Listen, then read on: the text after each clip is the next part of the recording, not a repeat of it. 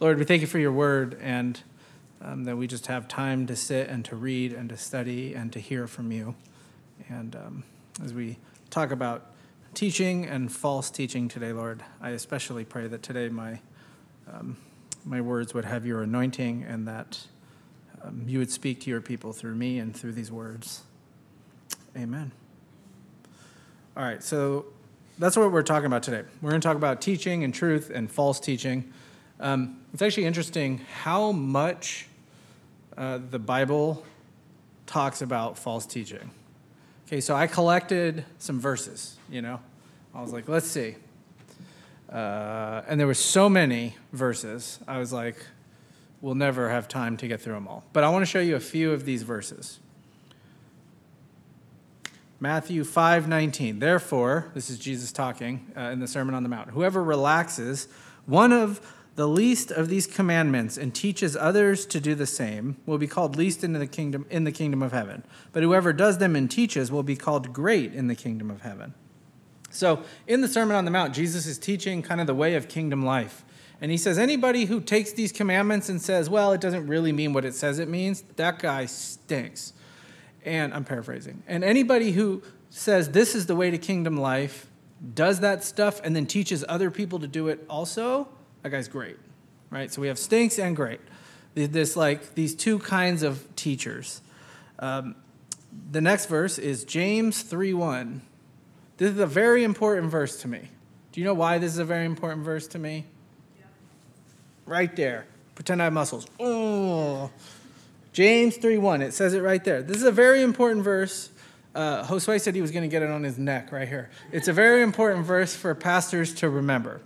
It says, not many of you should become teachers, my brothers. That means pastors especially, right? The guys who stand up in church and say, this is what the Bible says. I do this every Sunday. Not many of you should become teachers, my brothers, for you know that we who teach will be judged with a greater strictness. Talks about the weight of what it means to stand up here. And I'm not supposed to stand up here and tell you, here's what I think, right? These are not my opinions. That's not what we're doing here, right? I'm supposed to stand up here and tell you this is what the Bible says. And let me explain why this is what the Bible says. And the force of what we do on Sundays doesn't come from me, right? It comes from these words, and it comes from God speaking to you through these words. The next one is from the book of 2 John. Everyone who goes on ahead and does not abide in the teaching of Christ does not have God. Whoever abides in the teaching has both God the Father and the Son. And this is the important. So he's talking about how important it is to just live in the truth. That's what it means to abide. We want to live in like fish live in water, we live in the truth of God. But look at the end of this. If anyone comes to you and does not bring this teaching, do not receive him into your house or give him any greeting. So there was traveling preachers back in the early church. And they would travel around and they would teach, and they would expect people to sort of pay for them and give them a place to stay, and it was a job, And a lot of these guys were nuts. And so what John says is, if any of these guys comes to your house and he starts teaching garbage, here's what you do. Don't take him into your house and don't even say hi. Don't even bother with this person, right? Like the Seinfeld episode. He snubbed me. That's what you do. You need to snub these false teachers. The next one from 2 Timothy 2:17 and 18. And their talk will spread like gangrene. Ooh, that's one way to talk about false teaching. It spreads like gangrene. You know what gangrene is? Yeah, me neither. But I think it's bad, right? Isn't that the thing from the Civil War, and they'd be chopping people's arms off or sawing them off, Gangrene is not good. You don't want to get gangrene. False teaching, he says, is like gangrene. Among them, okay, this is not the way to get your name in the Bible. Among them are Hymenaeus and Philetus. I have no idea how to say that. You know why I don't know how to say it? Because there's a lot of people named Timothy in the world. There's a lot of Johns. There's a lot of Matthews. There's none of these two guys because they have officially ruined these names for all of history. And they have swerved from the truth, saying the resurrection already happened. They're upsetting the faith of some, right? Do you see? They're upsetting people's faith with false teaching. What I'm doing here, what happens with teaching in the church especially, is pretty serious business. And if you get up and you're doing false teaching and you're not giving people the truth, right? It can mess with the way people view God. It messes with faith. It's serious business. But why is there so much false teaching? I'll say, like, just in America, why is there so much garbage? Here's why. Look at the next verse. For the time is coming when people will not endure sound teaching. Okay, so two things. Sound teaching is never as exciting and interesting as fake false teaching. There's all sorts of crazy people out there who are really interesting to listen to, but what they're saying is garbage. So that's the first reason. The second reason is generally, like, teaching truth. I don't know, it just kind of takes longer. It's not flashy. You know what I mean? It's just, here's the gospel, here's what it is. And then you show up next week and I go, guys, here's the gospel. And then we show up and we just do that for our whole lives, right? So there's time is coming when people will not endure sound teaching. They'll have itchy ears, but having itchy ears, they will accumulate for themselves teachers to suit their own passions, and they will turn away from listening to the truth and wander into myths. So basically, people like false teaching. This is why it's so popular, because it's easier to tell people, I don't know, what's the example? If you come to God, he'll make you rich. People go, whoa, I want to be rich. This sounds like the religion for me, right? Versus, take up your cross and follow me. Versus, sometimes God is going to make your life horrible so that he can mold you into something that's more useful to the kingdom. That's not fun. Nobody wants to hear that, right? And so people will go and they'll show up. And this is why the biggest church in America is, anybody know? He stinks. There we go. Joel Osteen. Yep, see, that's all I had to say. Mr. Teeth himself. Right? Joel Osteen's church is the biggest church in America, and every week he gets up and he doesn't even say anything. Or he says something like, if you look within you, deep inside, there's a lot of good in there, and you just need to reach down and grab that good. Right? And our church is tiny because every week I get up and I say, the Bible says if you go really deep down, you stink. It's horrible. There's sin in there. Right? And you need God to remove that. Okay. So the Bible has a lot to say about false teaching. The same was true sort of in Ezekiel's day. Today we're going to read all about false prophets. And they basically were doing the exact same thing. Right? They were giving people the message that they wanted to hear. All right, so we're going to read 13 and the first couple verses of chapter 14 today. So we'll start in verse 1. The word of the Lord came to me. Son of man, prophesy against the prophets of Israel who are prophesying. So in the kingdom period, during, between David and, really Samuel, going like Judges in the kingdom period, there was more prophets than the ones who just wrote books, right? So we have the major prophets, Isaiah, Jeremiah, Ezekiel, Daniel. And then there's like the minor prophets, Hosea and all those guys, Jonah. But those weren't the only prophets. These are just the guys who wrote stuff down for the Bible. But there was actually a bunch of different prophets. Two that just real quick come to mind with most people that didn't write any books down but are very famous prophets are Elijah and Elisha. Right? These two guys, they didn't write a single word down. Somebody wrote about them, but they didn't write anything down.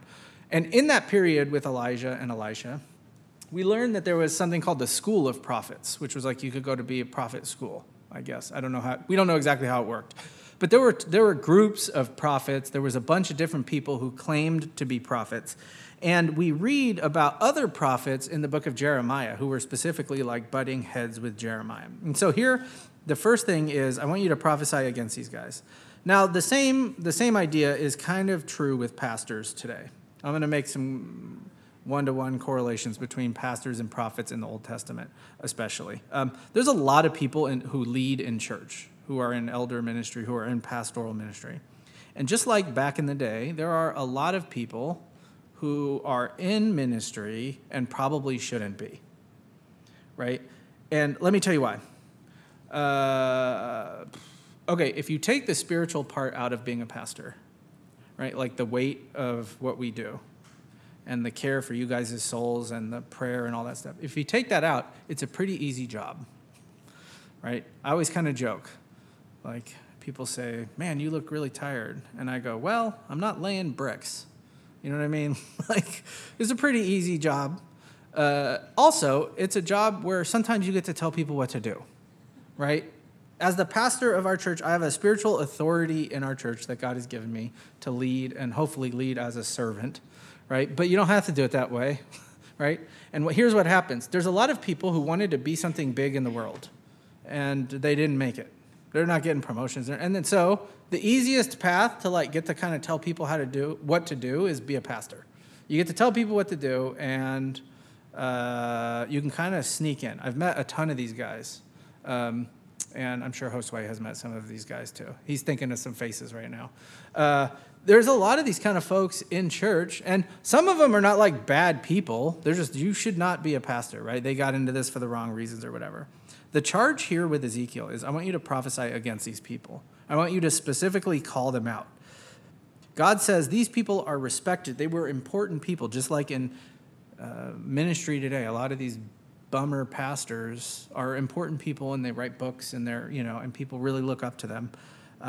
But God goes to his real prophet. Ezekiel's the real prophet. He's the guy that God says, I'm actually going to speak through you. And he says, I want you to go over there, and I want you to call out these jabronis. See, Kayla, I'm bringing it back. I want you to call out these clowns. But why are they losers? What makes them so bad? This is what it is, the rest of this verse. What is this? Verse 2. Say to those who prophesy out of their own imagination, hear the word of the Lord. This is what the Lord God says. Woe to the foolish prophets who follow their own spirit and have seen nothing. Okay, this is how it's supposed to work. This is how it should work. God speaks to the prophet, and the prophet goes, okay, I think I got it. And then he turns around and he says, hey, everybody, listen to me. This is what God told me to tell you. He's the mouthpiece for God. He passes the message along. This is the way false prophets were working, though, in Ezekiel's time. They looked at God, and God didn't tell them anything. No word from the Lord. And so their imaginations go wild. Well, what would God say if he talked to me? And then they turn around and they tell people, hey, God told me to tell you something. But God never told them. God never told them to tell anything. He never told them to prophesy. He never told them to preach. The source of the message is not Yahweh God. The source of the message is their own imagination. It's their own hearts. It's their own souls. Verse 4, keep going. Your prophets, Israel, he describes them now. He says, are like jackals among ruins. Okay, so this was a common image in the ancient world. Think of, you guys, have you heard of a movie called The Lion King? I just seen this movie recently. I never saw it when I was a kid. I don't know, because it's terrible. But there's some parts of The Lion King. What are those things called? Hyenas. You know, the hyenas? And the part where they're in the elephant graveyard, right? Okay, that's kind of the image. That in your mind, you've seen that movie and you understand this, right? That's the image. The teacher, the prophet, his job is to stand before the people and say, here's what the Lord says. I need to give you this message, and I don't care what it costs me, right? Remember the watchman from Ezekiel 3? Like, I'm a watchman. My job is to warn you of the judgment that's coming. My job is to pass this message along, and I don't care what you do to me after. The jackal, though, doesn't see people as folks to be served who need the message from God, but as people to be used and picked over, like the bones and, to be abused. And so when a leader and a prophet is all about gaining instead of giving, right? When they have no reason to help or serve people, all of a sudden, that's what God calls them. He says they're like jackals in the ruins. So the idea of the ruins is like maybe there was a battlefield and a city got destroyed and all the dead bodies are everywhere. And the jackals come in and they just pick over the dead bodies and take what they want. Then he says, that's the image that I want you to think of when you think of these teachers. Jackals among ruins. Verse 5. They're also losers. Look at this. You did not go up to the gaps or restore the wall around the house of Israel so that it might stand in battle on the day of the Lord. So, in a siege, you have a city with a wall, and then the army is outside the wall. And you've seen Lord of the Rings, right? Okay. If you haven't, here's what you should do. Watch Lord of the Rings. Anyway, so there's some siege works. In the ancient world, there were a lot of different ways to try to bust a wall. One of them was they had those trebuchet things. We built one of those in my backyard when I was a kid. We got in a lot of trouble flinging watermelons. And the whole thing, the force swings it around and it throws the big rock or whatever at the wall. Now, if you're inside the city, there were certain people whose job it was to go to the part of the wall that had been busted up or was on the verge of breaking and support it or build the wall or fix it during the battle. And that's a very dangerous job. right? This is like the guy who has to, in the World War II movie or whatever, has to run across the alley while the snipers are picking people off, right? It's a dangerous job, and you're probably not going to survive doing that work. But if somebody doesn't do it, the whole city is going to fall. You know who doesn't volunteer for that job? The jackals, right? He says, you're no use, because the only reason to do that job is to serve people, is to try to save people. And this is not what these false prophets do. They're not trying to serve people and save people. They're trying to take from people. And if all you're doing is taking, there's no reason to volunteer for that job. So they're not brave. They're a bunch of turkeys. Verse 6, they saw false visions, and their divinations were a lie. They claimed, this is the Lord's declaration, when the Lord did not send them, yet they wait for the fulfillment of their message. Didn't you see a false vision and speak a lying divination when you proclaimed, this is the Lord's declaration, even though I have not spoken? So again, think of the gall with these people.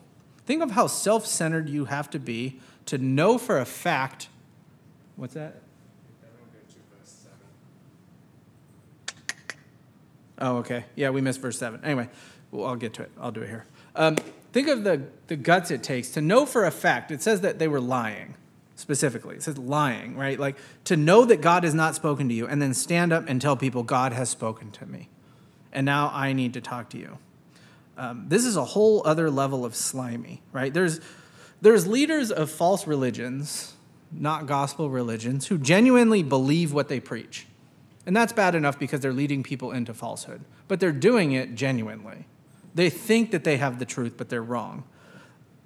A whole other level of slimy is to know that you're wrong. This is like those cult leaders that make stuff up so that everybody will follow them. That's these prophets. They know they don't have the truth, and they deceive people anyway. The same thing was happening in the book of Jeremiah. Look at this. He says, is that verse? Yeah, 23. Chapter 23, verse 16. Thus says the Lord of hosts, do not listen to the words of the prophets who prophesying against you, filling you with vain hopes. They speak visions of their own minds, not from the mouth of the Lord. Do you see that? It says they're giving people false hope. God promises through Ezekiel and through Jeremiah that, and through some of the other prophets, right, like Habakkuk and stuff. He promised to the people, look, it's too late to repent. Judgment is coming. The Babylonians are coming. And what you need to do is you need to surrender when they get there. And then these other prophets stood up and they said, no. God would never let the city of Jerusalem fall.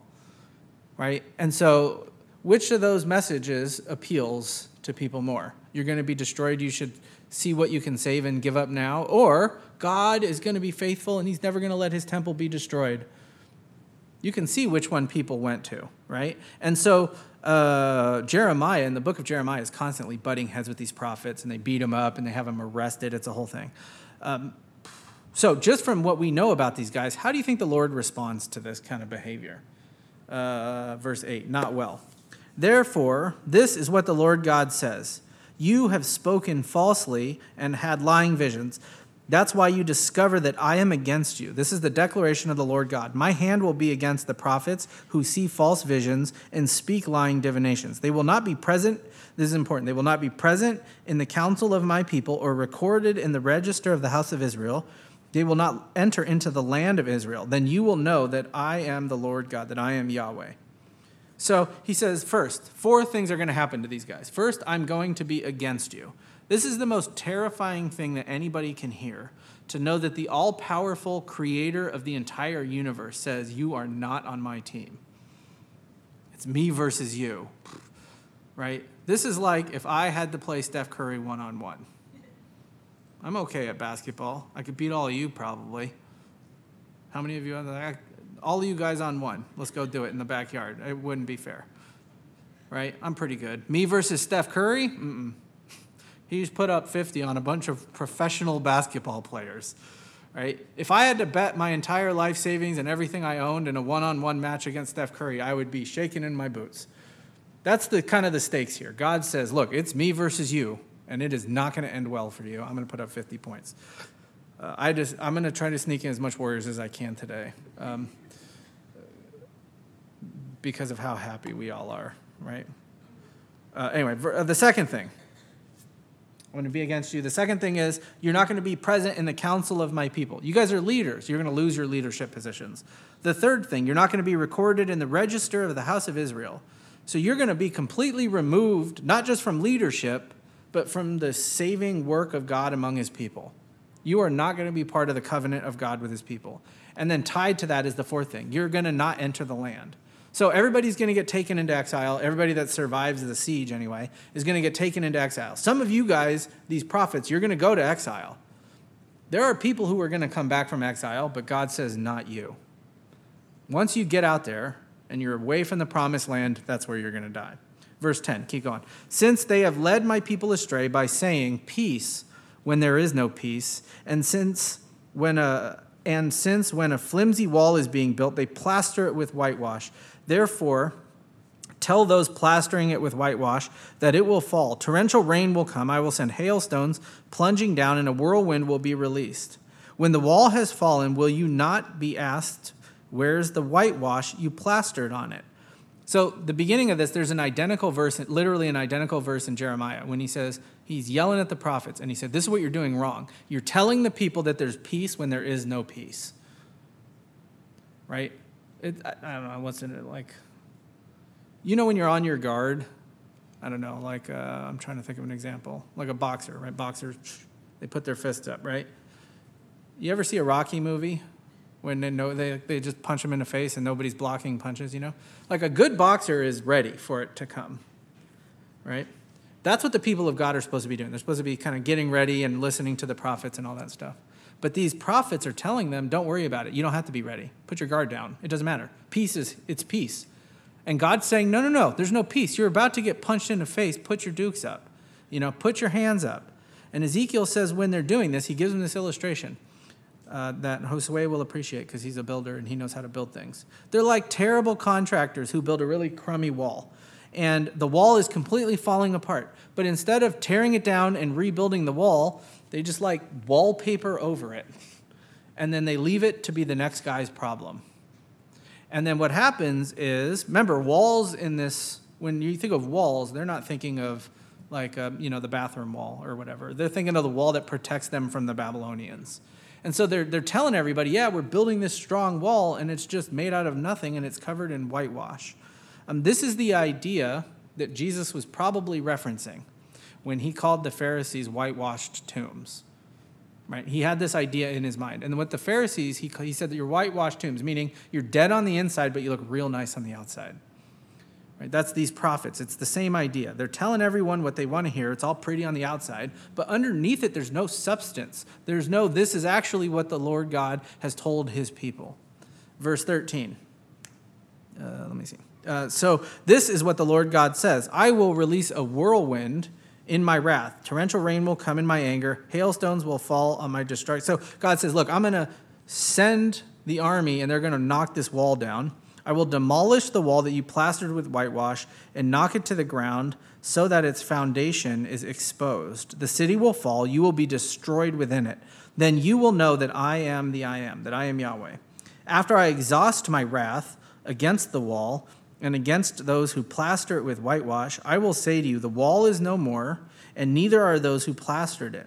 Those prophets of Israel who prophesied to Jerusalem and saw a vision of peace for her when there was no peace. This is the declaration of the Lord God.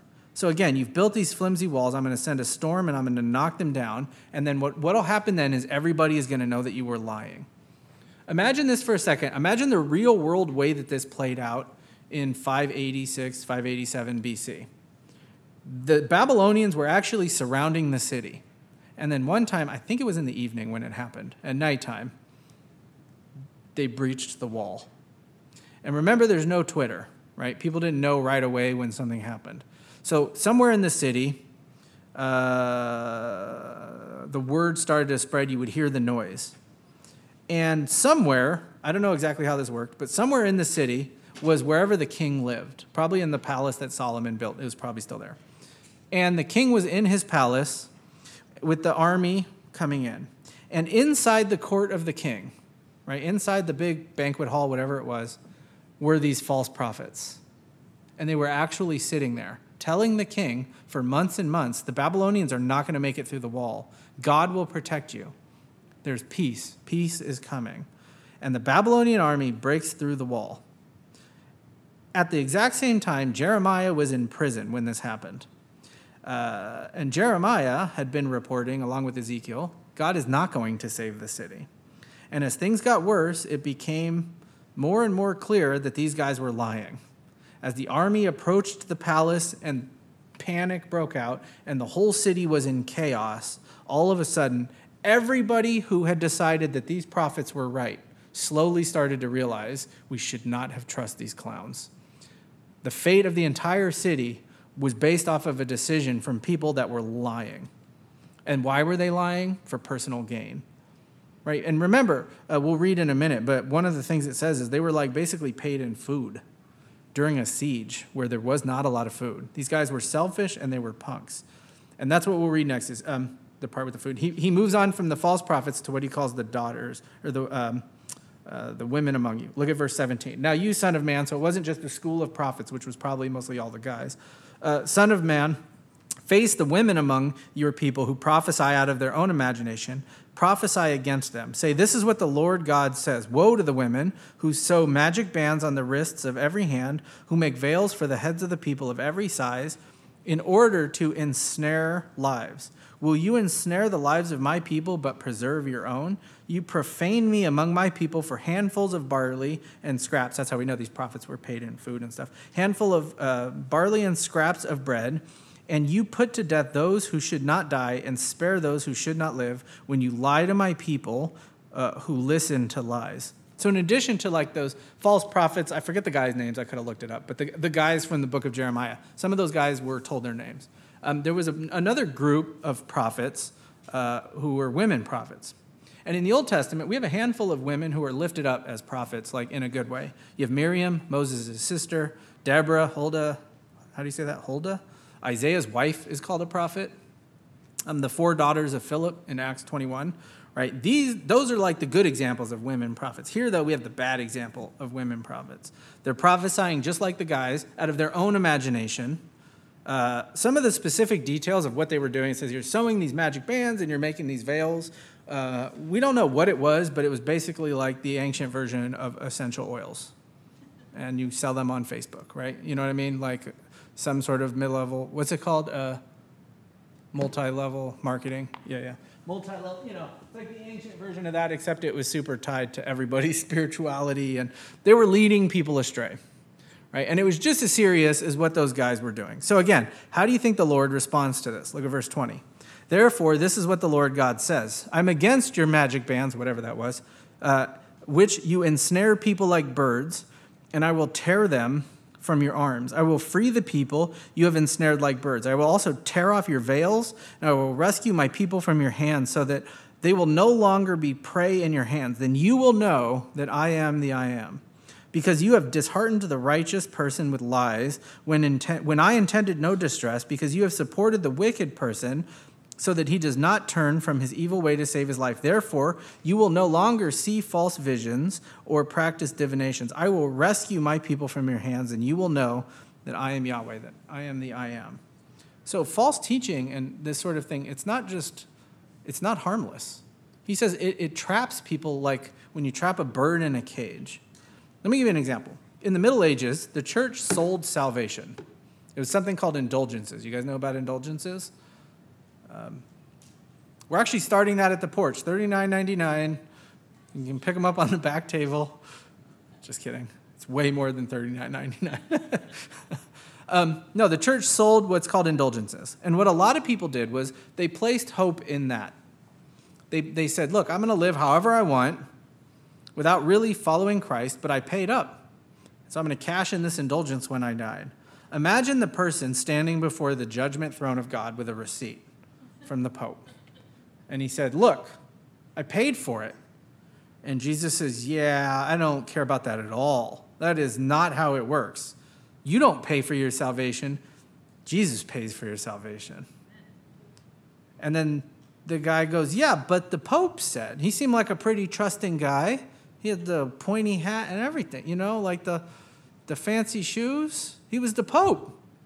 Jesus goes, he led you astray. You shouldn't have listened to him. That's not what the scriptures say.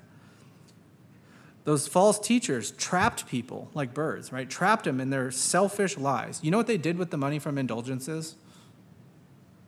You know why that program got so big? They had to pay for St. Peter's Basilica, right? So you go to Rome, you visit St. Peter's, and you walk around and you look and you go, this is why we had the Reformation, because Martin Luther was so mad that they were charging people for salvation so they could pay Michelangelo to paint the Sistine Chapel and to build. I mean, it's a beautiful building. It's one of the most amazing buildings in the world. But is it worth selling false hopes? I don't know. But it's not just, I mean, I'm not like bashing Catholics, right? It's not just Catholics. TV preachers do this today, right? Send me money and you'll be healed. My old pastor used to send every one of those guys money.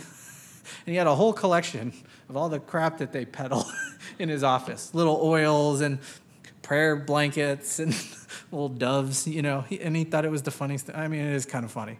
Because usually they'll send you something if you give them like $1, thinking this guy's on the hook, and then we'll get a lot of money. So he would always send him $1 and then nothing else, and they would send him a prayer blanket or whatever. But, you know, there's all sorts of churches out there that teach lies. Universalism, right? The Universalist churches where everybody goes to heaven eventually. That's not a biblical idea. There's very evangelical churches, or kind of more in our evangelical world, something called antinomianism. That's going to be on the test. What antinomianism is, just a fancy word for if everything is saved by grace, it doesn't matter how I live. So I can just do whatever I want. Or sin's not really sin. That's antinomianism. You see people say, like, the Bible's not God's word. You see people, teachers get up. And, man, I watched a video on the internet. Have you guys heard of that?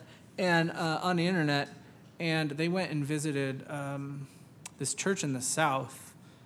And it was basically like a political rally. And so we see on both sides, the left and the right, we see people go basically like, God would be in my political party. And we teach that like it's truth. One of the jobs of gospel people is to speak truth to people who are trapped in false hope, who are trapped in these bird cages so that they can be freed by the grace of the gospel, by the beauty of the gospel. And you can see it from this text. It's when people are being led astray like this, it's not a small deal. It's not small potatoes. It's a big deal. Because that thing about I was kind of joking, but that really happened. Some guy died and stood before Jesus and said, I paid for my salvation. And he really was led astray by false teachers in the Middle Ages.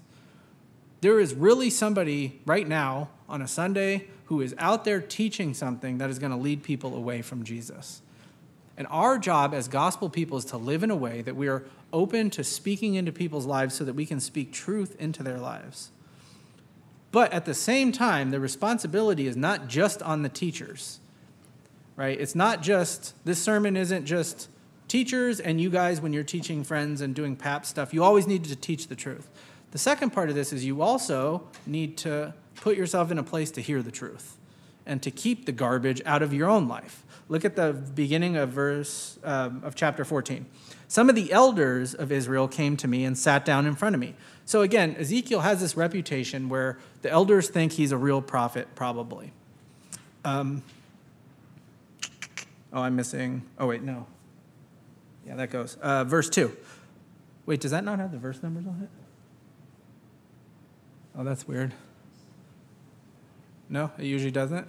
I never looked behind me before. All right, well, I'll just keep reading. Verse 2.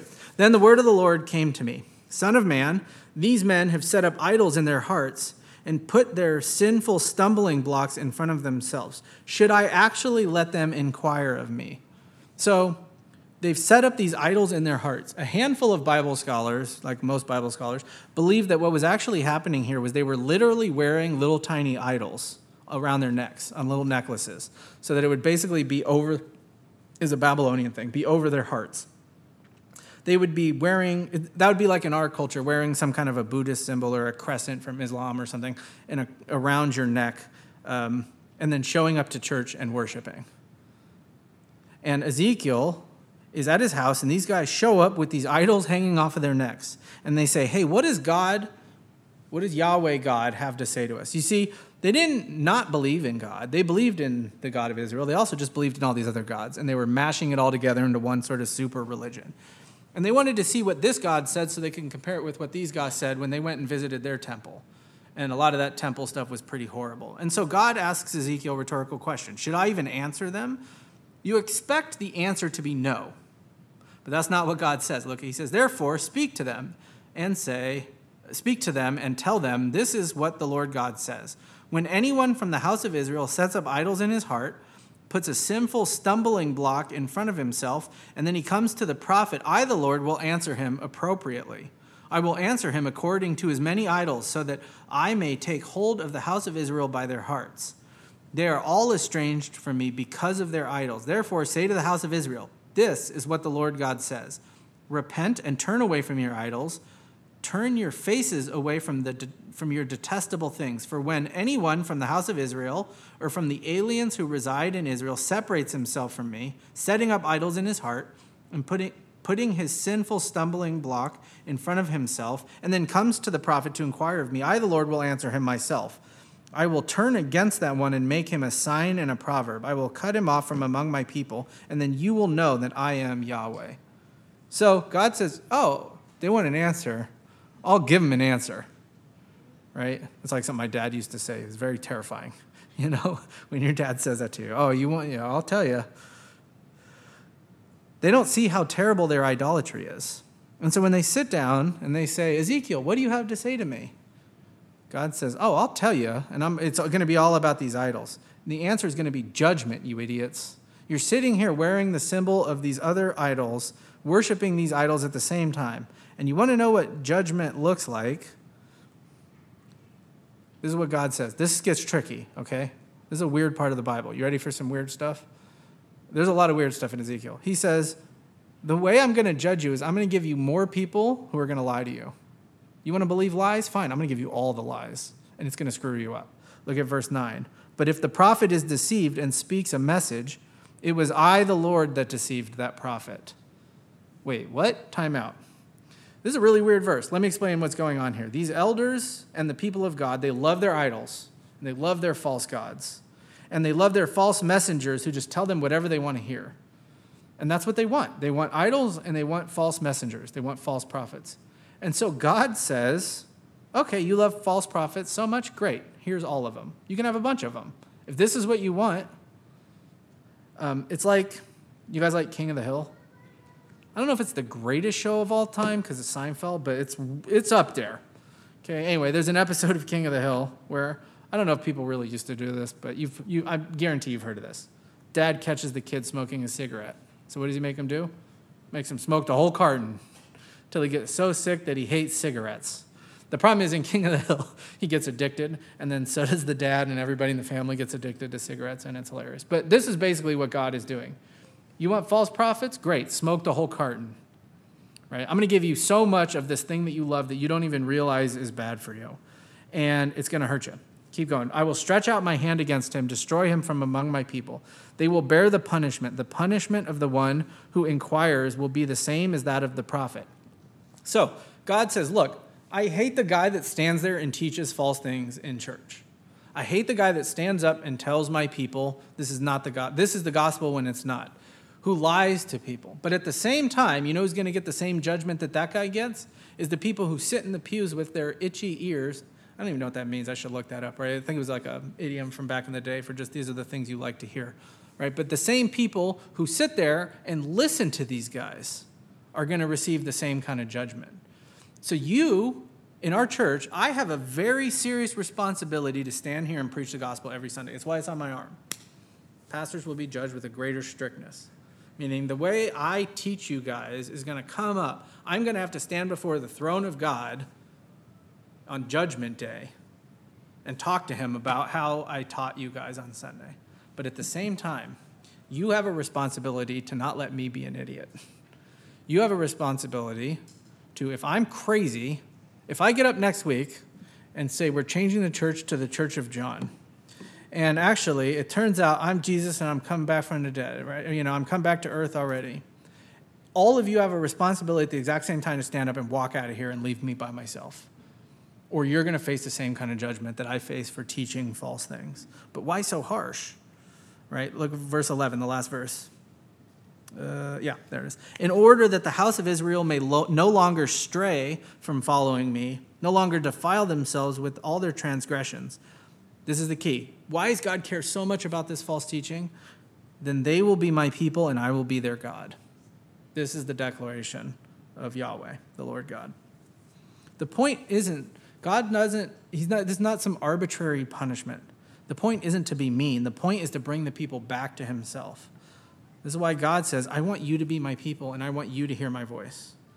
So let me tell you, to close, to kind of wrap up, let me give you 3 ways that false teaching shows up among church people today. Okay, this is not just an ancient Ezekiel sitting in his mud hut in a suburb of Babylon working the farms and false prophet. This isn't just specific to that culture. This happened all the time. Jesus, if you remember Luke, he spent so much time arguing with the Pharisees because they were leading the people astray. And then the medieval church had a lot of all throughout church history, we've had false teachers pop up and stand and say, this is the word of the Lord, when it's not. So let me give you 3 ways that this will affect you personally. The first way is this. Think about false teachers in the church, like within the church world. Maybe not, hopefully not within our church. Right? Hopefully I'm not a false teacher, but within the church world. Because of the internet, you have access to a lot of resources and a lot of sermons, and not all of that stuff is created equal. You have books, you have blog posts, conferences you can go to, courses you can do online, classes, sermons, all sorts of stuff. And you, like I said, have a responsibility not to let that stuff into your life. Not to let that stuff, I don't mean you can never read a book that's wrong. I've read lots of books that are wrong, but I've read them with a critical eye to help people who are reading that same book, kind of a thing. I don't internalize that and say this is the gospel, right? But usually false teaching in the church swings one of a couple of ways. The first is false teachers will get up and they'll say the Bible our religion, we need to look more like the culture and we need to look more like the other religions around us, not like what the Bible actually says. So whether that has to do with sexuality, taking out the judgment stuff, the greed and love of money, like we're a very greedy culture, and a lot of that seeps into gospel presentations, right? So there's those people that say the Bible doesn't mean what it says it means, and we need to move towards our culture. But the second way kind of goes the other side, is the gospel is super strict and it's all about your behavior. You'll find those guys too, the very legalistic guys on the other side of the spectrum who say, you need to behave or God doesn't accept you. You need to do, you can't have tattoos. You can't wear a hat in church, whatever it is. Here I am, tatted up with my hat on, headed straight for punishment, according to those guys, right? We don't let that stuff into our lives, so be careful. Here's the thing. If you don't know about something, ask me, right? Do you know about this teacher? I might, or I could find out. Ask Chris or Drew or Josue or, we've got a handful of pastors in our world that you can ask. Don't be afraid to reach out and be like, hey, I read this thing and I want to know what you think of it. I want to know, this is what I'm thinking, what do you think? We can have that conversation. That's the first way, false teaching inside the church.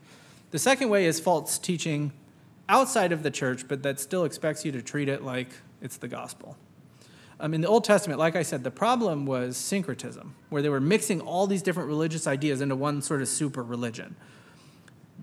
There is a lot of pretty crappy self-help stuff out there. You ever been through the Barnes & Noble self-help section? Right? It's crazy. It's huge. You guys know what Barnes & Noble is? It's a bookstore. It's like Amazon, but you have to go there. You guys are all looking at me like you never heard of a bookstore. Okay. There's a lot of that stuff, right? Fads pop up. These guys or women, they get popular for a little while. Think of just some of the guys who are making a massive impact on our world right now. Let me just give you a couple. Jordan Peterson. You guys know about Jordan Peterson? You don't know Jordan Peterson? Yeah. He's a Canadian sociologist. Joe Rogan. You know about Joe Rogan? Andrew Tate. Do you know Andrew Tate? With his toxic masculinity. That's what he calls it. The world would be better if all the men were toxic masculinity kind of dudes, right? And, you're not as cool as me. I have 3 Ferraris and blah, blah, blah. Anyway, he's in prison in Romania right now for child trafficking. But, those are the extreme guys. There's, some more moderate ones, that have a big impact. Marie Kondo, you remember her? when that was a fad for like 3 weeks, the minimalism lady, you'll be happy if you get rid of all her books. Look, that lady is the devil. And no, I'm just kidding. Get rid of my books. How dare you? Right? Deepak Chopra, you know him. Oprah, Rachel Hollis, you can find these, like I'm not saying all the TED Talks are bad, but basically think of a TED Talk, right? These guys get up and they say, this is what I figured out. Now, it's not that you shouldn't be looking to the world for help or wisdom, but when we do, we need to come at it from a gospel perspective and use the receive, reject, redeem. How do I evaluate this from the perspective of the gospel? Like, let me give you an example. There's a book called The Power of Habit, and I didn't write down who wrote it. It's a pretty famous book, though. And the guy gets into a lot of the science of how habits work and how habits affect our brain. There was a lot of really good stuff in there that we could take as gospel people and go, oh, this is how behavior works. That the gospel, the New Testament doesn't get in. It talks about sanctification, but it doesn't talk about habits. And, anyway. So there's a lot of stuff in there that we can take and kind of lay over a gospel framework and go, yeah, a lot of this makes sense. And there were a few things in that book that I was like, no. But it was a pretty good book overall. That's what we need to do. We need to take it through gospel lenses. So like Andrew Tate and his toxic masculinity. Receive, reject, redeem. Yeah, reject. Have fun in prison for child trafficking. This guy stinks. Okay, what about the minimalism lady? Receive, reject, redeem. Yeah, I mean, she's got the part that we shouldn't be attached to our stuff, right? Stuff is not going to make us happy, right? She thinks, though, the ultimate reasoning underneath that is different. She thinks just having no stuff is going to make you feel fulfilled. And we think, no, it's just being attached to Jesus instead of our stuff. That's what's going to fulfill us. So, I mean, she's kind of there, right? She got some of it, but we read it like that. Okay, so that's the second way. There's truth outside the world, outside the church that I need you to receive, reject, redeem. The third way is inside the church. We're going back inside the church, but specifically to talk about prophecy and what prophecy looks like now. Okay? We don't have a ton of time to get into this. Hey, can I tell your story real quick? Is that cool? You know what story I'm talking about? Yeah. Okay. Yeah, this is good. I just thought of it now. This fits. Because we were just talking about this a few weeks ago. Okay, so inside the church, sometimes tends to happen in more charismatic churches, but it kind of happens all over. People will say, I have a word from the Lord for you. Okay?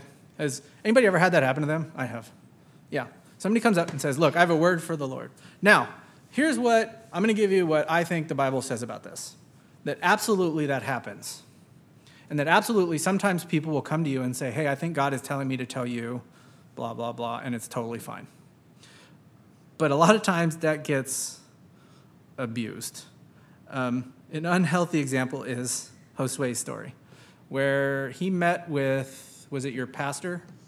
And he said, hey, I'm leaving. I'm going to be planting this church. This is what's going on. That conversation did not go very well. And then a couple of weeks later, the pastor's wife came up to him and said, hey, I have a word from the Lord for you. He told me that you said you were going to be leaving. And then she was going to go and then let me tell you what to do now. And Josue kind of went, he didn't tell you that. Your husband told you that. I told him 3 weeks ago.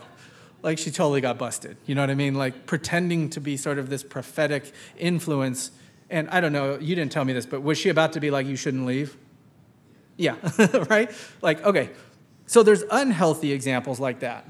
But there are also healthy examples. I've told this story before, but one time when I was really bummed out, and not quite leaving ministry bummed out, but getting close to it. And I was at my old church.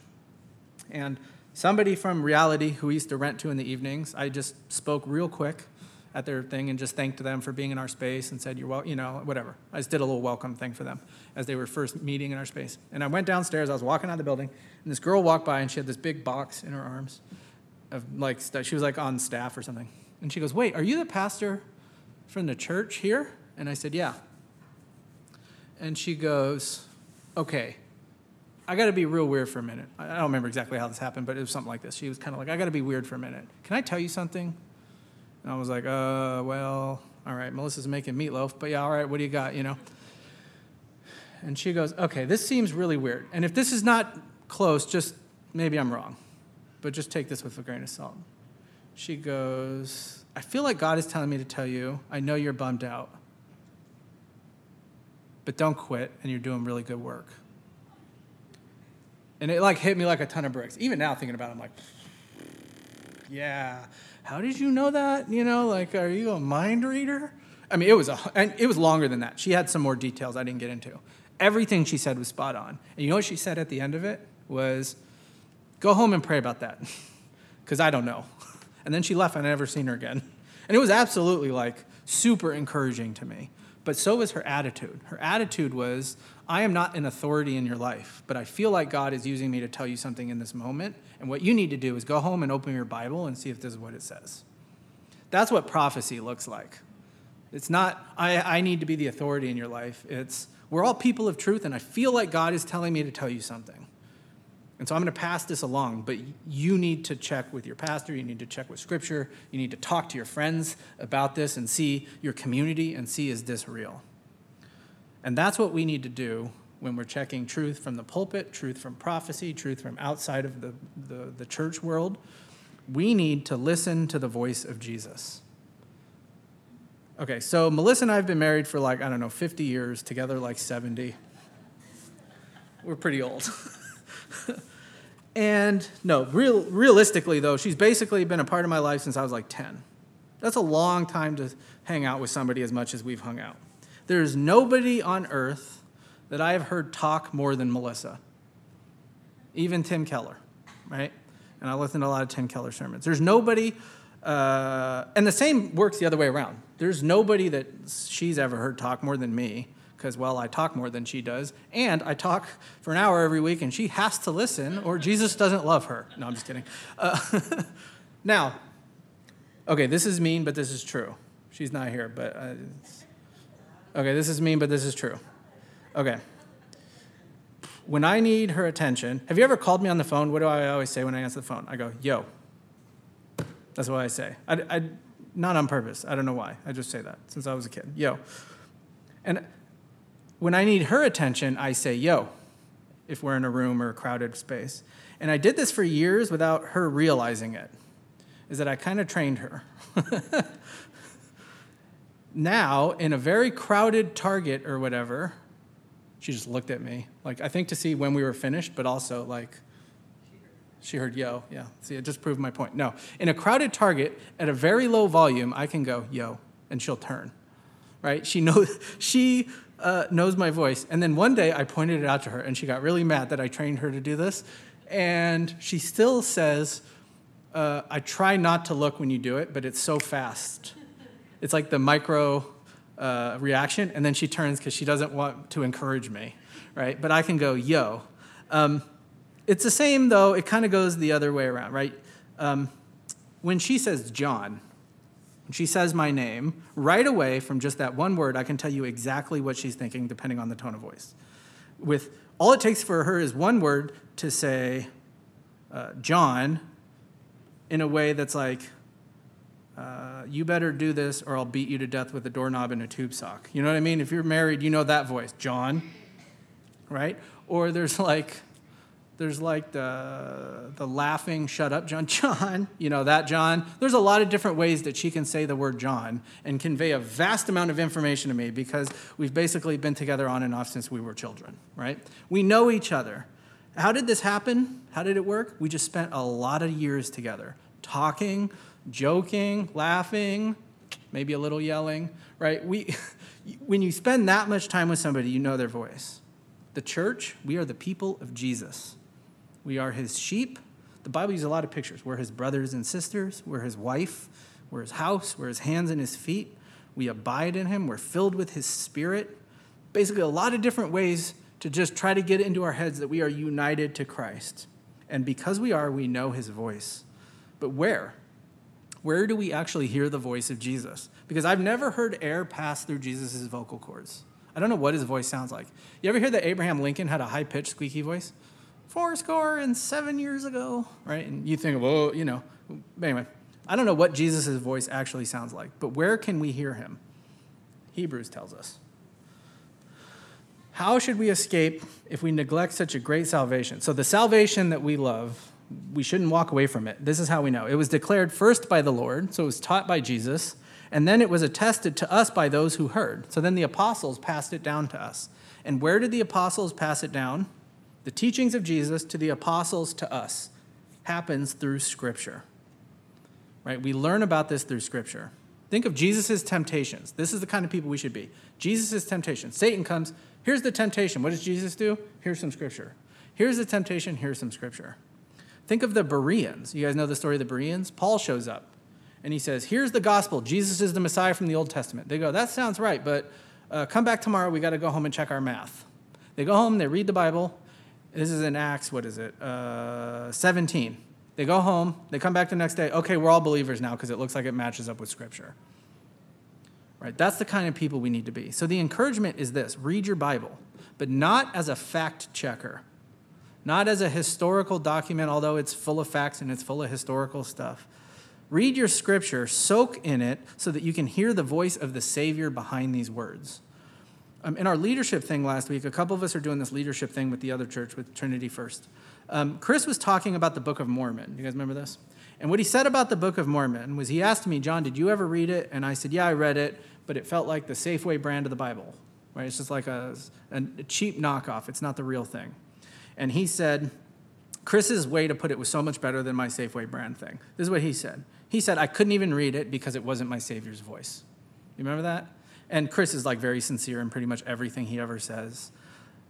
He didn't mean a lot by that, but I think the way he said it and what he said could tell you the sweetness of Chris's faith. He just wanted to hear the Savior's voice. I don't want garbage. I just want to hear my Savior's voice. That should be the attitude of our church. I don't want just facts and information. I don't want just theology and Greek words, although some of that stuff is helpful. It's all fine and okay, but what I want is to hear my Savior's voice. I want to hear from Jesus.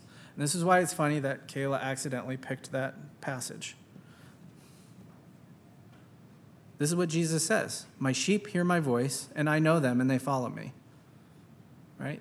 We're his sheep. We know the voice. I give them eternal life. They will never perish, and no one will snatch them out of my hand.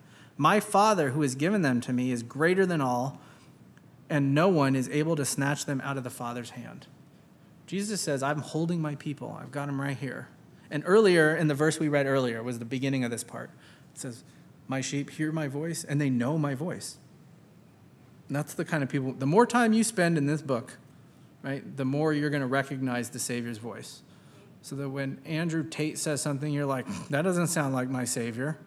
So that when Marie Kondo says something, you're like, that doesn't sound like my Savior. So when some nutjob pastor gets up even, you're like, that doesn't sound like my Savior. Right?